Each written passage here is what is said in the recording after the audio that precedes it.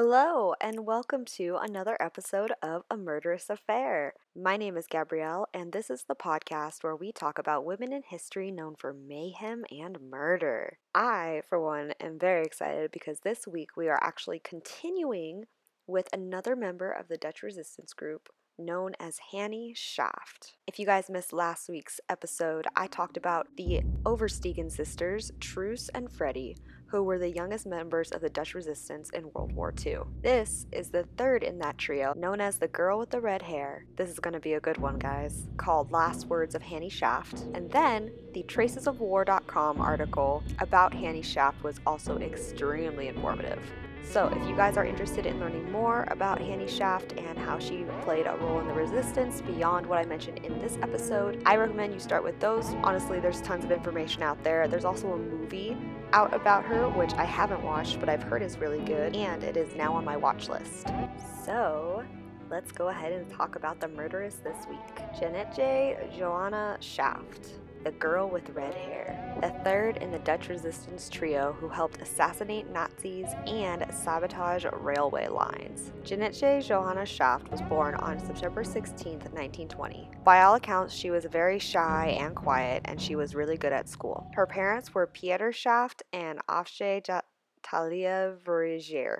I'm so sorry, I'm not good at pronouncing Dutch names. Please forgive me. So her father was an elementary school teacher, and he was also a socialist and a member of the Federation for Dutch Teachers. I couldn't really find anything that said what her mother did for a living, but she was also brought up as a socialist, and they raised their family to be so too. She had an older sister, Annie, who was born in 1915, but she died in 1927 from diphtheria. Jannetje also went by Jo or Jopie until she began taking part in the resistance group, where she started going by Hannie. So from here on out, I'm going to refer to her as Hannie so that we're not name jumping a lot. In 1938, Hannie graduated with really high grades in German, French, Dutch, English, history, botany, and zoology. She at first wanted to be a teacher, but then decided that she would rather study to be a lawyer instead. Hannie chose to study at the University of Amsterdam, and in order to do that, she had to pass an exam in Greek and in Latin, which she did. So what I'm saying is that she is awesome, she was super smart and compassionate, and she really had goals to help people change their lives. At the University of Amsterdam, she specialized in international law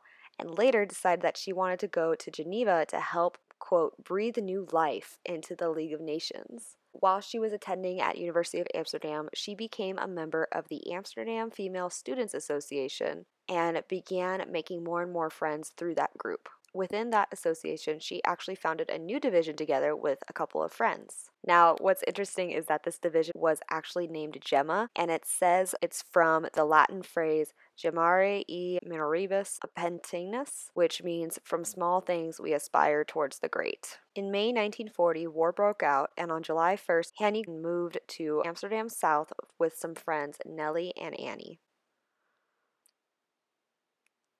While this was happening, she started to help the oppressed and act against the Nazi regime on a small scale. For example, after the Yellow Star of David became obligatory to wear for all Jewish people, she would steal IDs from non-Jewish women and pass them out to her Jewish friends. She would also send packages to Westerbork and other concentration camps. When the Germans demanded a declaration of loyalty from all students in 1943, she refused to sign it and returned to her home in Haarlem, Amsterdam. Two of her friends who were also Jewish joined her in her journey home in hopes that her parents would give them shelter and a place to hide. At the end of April 1943 was when she came in contact with the resistance group known as the RVV, the Rod van Verzet Council of Resistance. This is the same resistance group that the Oversteegen sisters were part of. The resistance group found her trustworthy, and she was quickly given her first assignment. She went on this mission with another resistance fighter, and it turns out that this mission was a test because when she pulled the trigger to shoot the man she was assigned to shoot,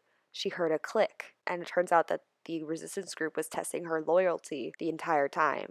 And the man who she had thought she was assassinating was actually the CO of the resistance group. course, she was understandably furious because I can only imagine what that must have felt like, and how much that must have took out of her to be able to do that in the first place. But to the resistance group, she had been proven capable enough to work for them. Hannie learned a lot about weapons and it took part in shooting lessons on a regular basis. She would also fraternize with German soldiers to get necessary information. Now, her first major act was on November 27th, 1943, when, together with a few other resistance members, they tried to sabotage the power plant of an electrical company. In the end, this attempt was unsuccessful, but it did succeed in boosting morale for the local population. On January 20th, 1944, Hannie also took part in a new sabotage act. Firebombs were planted at a local cinema due to the fact that the cinema regularly showed German propaganda films. This attempt also failed because the firebombs that the resistance had placed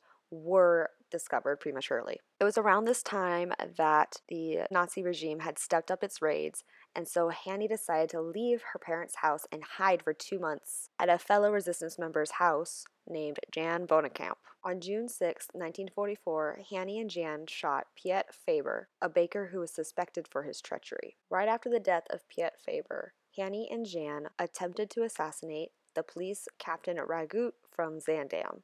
They waited to ambush the captain, and when he appeared, Hannie shot him and then bicycled away. Now, at the same time that she shot him, bombers had actually passed overhead, and the bystanders thought that Ragut had been hit by the fire from the bombers. Now, at this point, Jan moved closer in order to make sure that Ragut was dead, but although he was mortally injured, Ragut actually managed to shoot Jan in the stomach. Jan was taken to a nearby police post and put in a cell waiting to be transported to the hospital. However, someone had alerted the German secret police that Jan was a member of the resistance, and he was forced to talk. And he gave the address of his wife and also another operative who had worked frequently with both Hannie and Jan. There were also several other members of the German secret police and Dutch collaborators that Hannie eliminated. Another example is that on March 15, 1945, Hannie, along with Truus Overstegen, saw a hairdresser who betrayed people for money. Hannie and Truus both shot him. Later, they hid in a hotel, and Hannie powdered her face because she wanted to die pretty. Luckily, in this instance, they didn't get caught. Now, at this point, it was extremely dangerous for Hannie. Now, Hannie, who was grieving after the death of Jan, hid with good friends of her parent, the Elsinga family. But as a result of this, her parents were arrested by the German secret police, and Hannie was forced to take a undercover profile. She went to a hairdresser to color her hair black, and she also wore glasses with fake lenses. One of the trusted employees who worked in a government branch created Hannie a new ID for her to use when she was in public.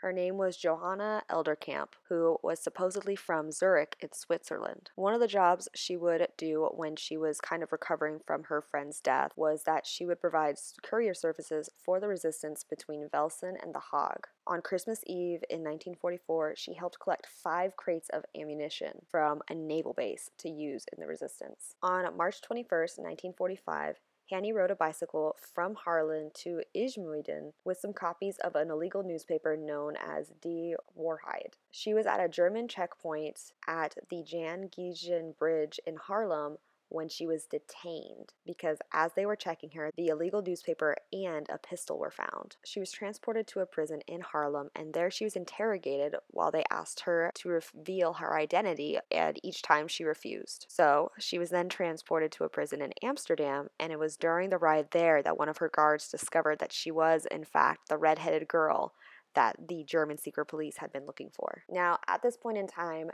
the interior forces of the Dutch resistance and the German police force had agreed to suspend executions, but Hannie was in fact executed by a firing squad on April 17th, 1945, and she was buried in the dunes of Overveen. After the war was over, a total of 423 resistance members would be found in those dunes, and 422 of them were male, and one of them was Hannie. Now, I believe I mentioned this last episode, but supposedly there were only a few men present while she was being executed. One of the men fired at her and missed, only injuring her instead of killing her. And at this point, she said, "I'm a better shot than you." And those were her last words before she was executed. Now, her friends in the resistance had been trying to figure out where she was being held captive in order to try and liberate her, but they only found out one day after her death. On November 27th, 1945, her remains remains were moved to the Cemetery of Honor in Bloemendaal among with 421 other people, most of which she had known personally. On her tombstone under her name is written "She served," and the reburial took place